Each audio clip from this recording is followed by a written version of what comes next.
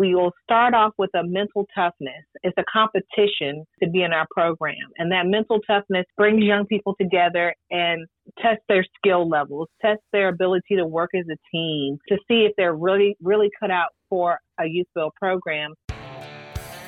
You're listening to The Working Man Interview, a podcast about building purpose with conversations on issues facing men in the middle class. Hosted by Rutland Walker, founder of Union Up. With all the fallout from COVID-19, some industries have been deemed essential and others non-essential.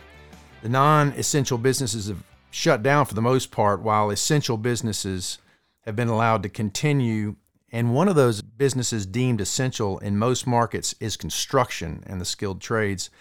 And I got to thinking about our young people, those that are currently in high school or recently out of high school, who might otherwise not give the construction trades a second look and may now be thinking about a different path to a better career opportunity given what careers are deemed essential. And many young people may not understand their options to learn a skill, or they don't know where to get started, which led me to our guest today. I'd like to welcome Kristina Smith, who is the project director for the Georgia Building Trades Academy YouthBuild program. Do you go by Kristina or Christy? Actually, my students call me Christy, but when I'm out in public, I say Kristina. But that relationship that I have with my young people, I just tell them to call me Miss Christy. Okay. Can I call you Christy? Yes. Okay. Yes. So YouthBuild is essentially a program that helps young people train in the construction trades, correct? That is correct. In your definition, what is YouthBuild and how did you get involved in it? YouthBuild, I would say, is a movement, and it's a movement in the skills trade industry. When I started working with young people, I was working with the workforces, helping young people who were in school or out of school, 16 to 24, help them find their way as a career. And what I found out was a lot of young people are not interested in the careers. I call them old careers. Like your choices are a doctor, a lawyer, maybe a firefighter. They wanted something new. They wanted something different. And so when I got recruited actually by YouthBuild and found out that there were so many trades open up to young people and there's such a need for it, such as electrical, sheet metal workers, masonry, plumbing, and found out that these young people really like to work with their hands. But they were not aware that this was a career in the construction trades and how valuable that the trades are for our country. And so when I found out that, okay, wow, this is hands-on training. It doesn't cost the participant anything. All they have to do is show up.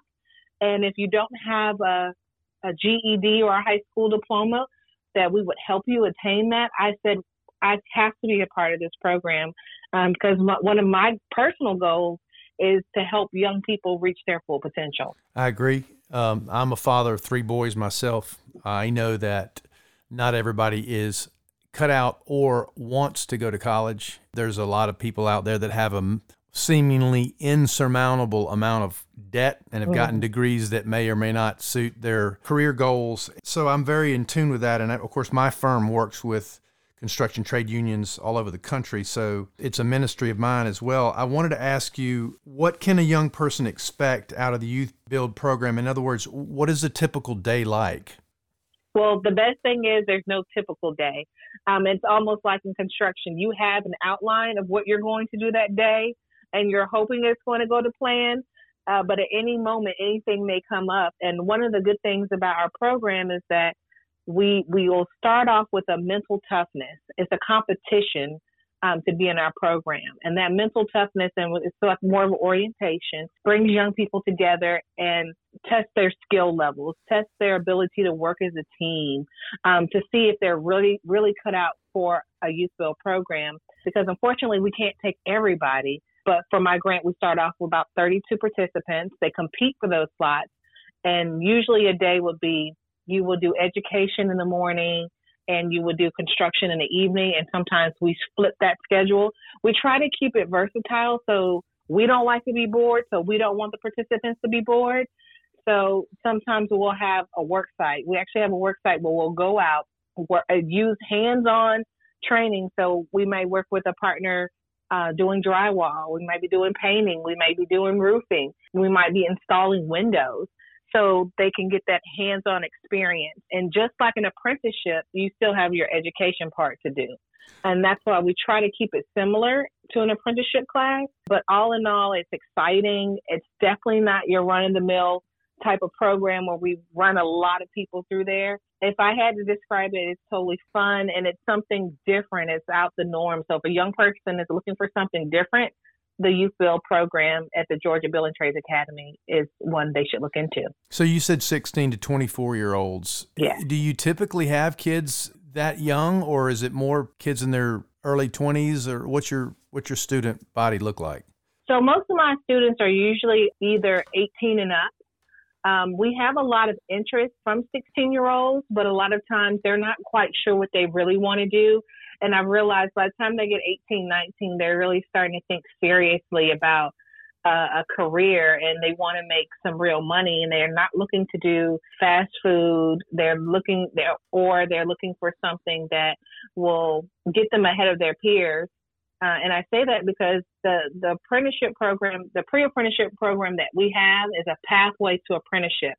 And what that means is we'll give you an overview of what it's like to do certain trades, and you find out what your personal skill level is. So you say, you know what, I really realized that I'm really good at painting, and through this program, I found that out. And once I leave here, I plan to go into the painters union. Well, we help facilitate that.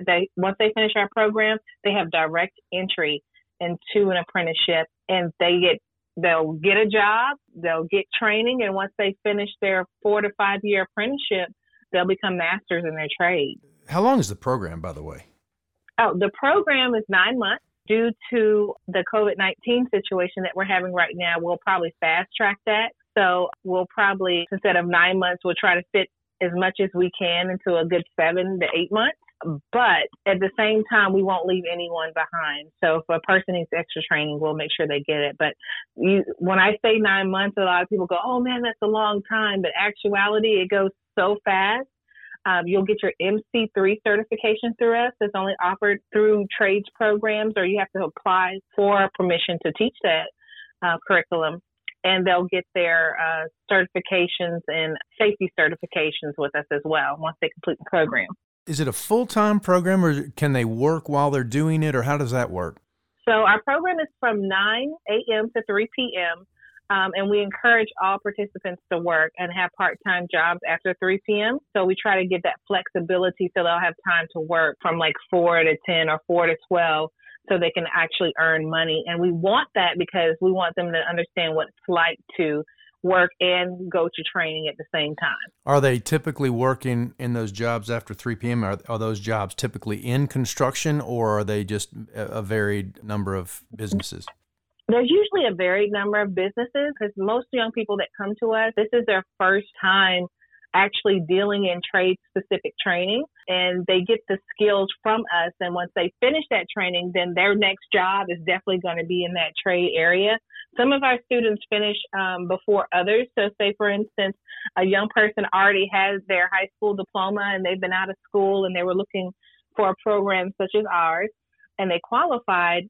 They will probably finish your program sooner. And then once they finish, they're able to do what we call an internship, where they actually get to go to a real construction site business and work and get paid during that time that they're working. So you said once they qualified, how do they go about getting involved? What are the qualifications to be in Georgia's YouthBuild program?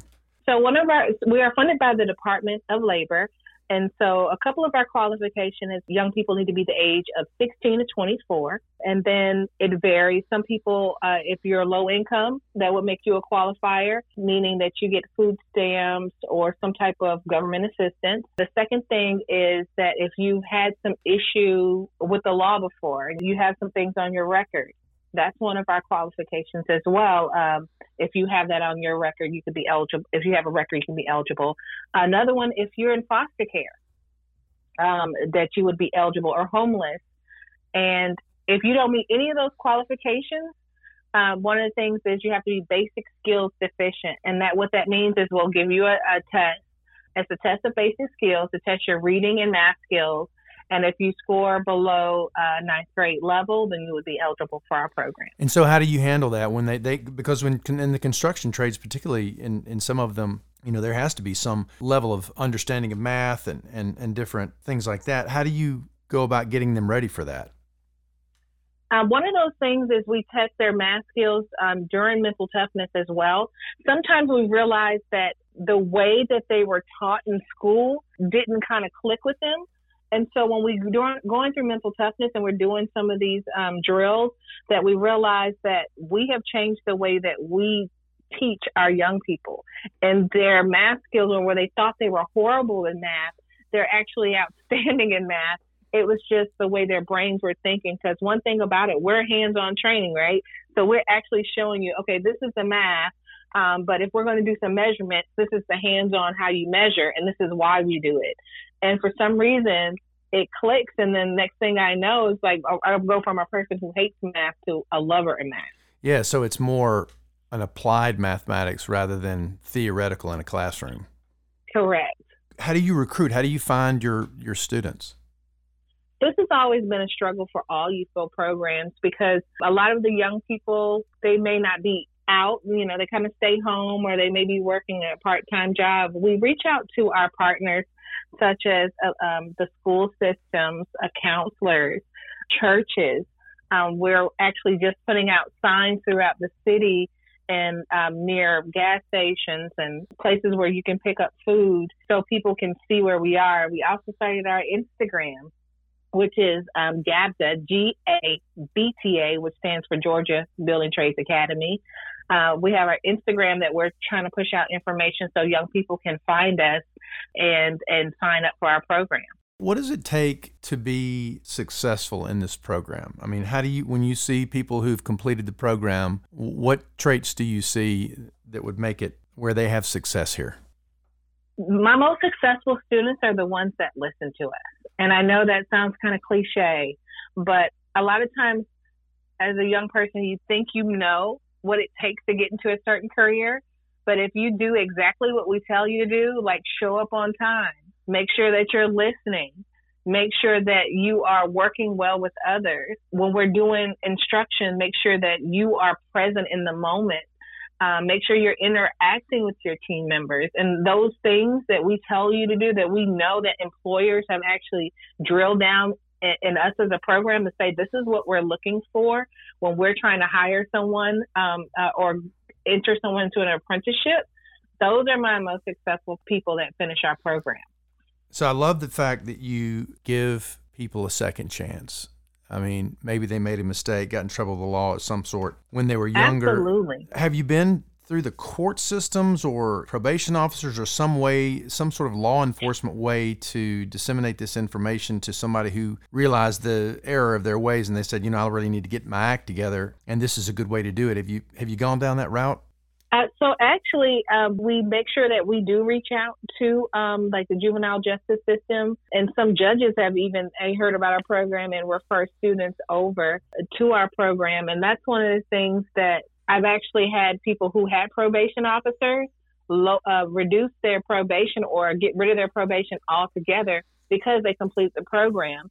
And a lot of that stemmed from them just following what they said they were going to do. They said they were going to sign up for the program and finish it and get their GED and get a job.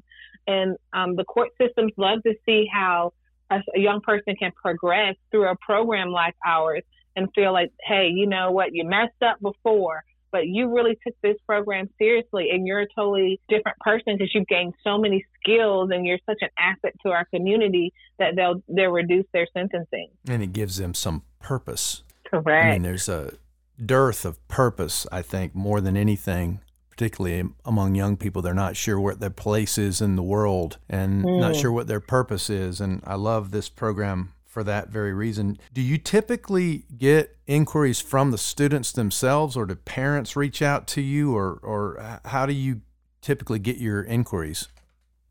So usually it's word of mouth, and it may come from grandmothers, uncles, aunts, mentors, people who have finished the YouthBuild program before, and then they reach out to us and say, hey, I was given your information about a YouthBuild program, I like to know more. And to me, that means a lot when a young person reaches out to you and we take it very seriously.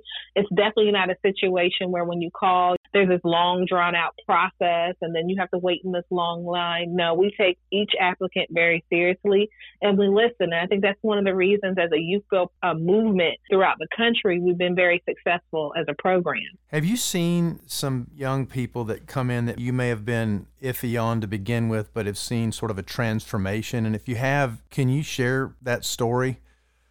Yes.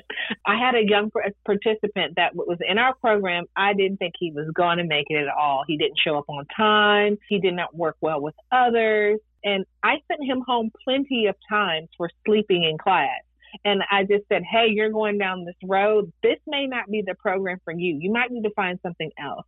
And after we had that talk, he did a total 360 degrees. He ended up being my student of the year. And what that means is that he was respected by all of his peers. He was on time.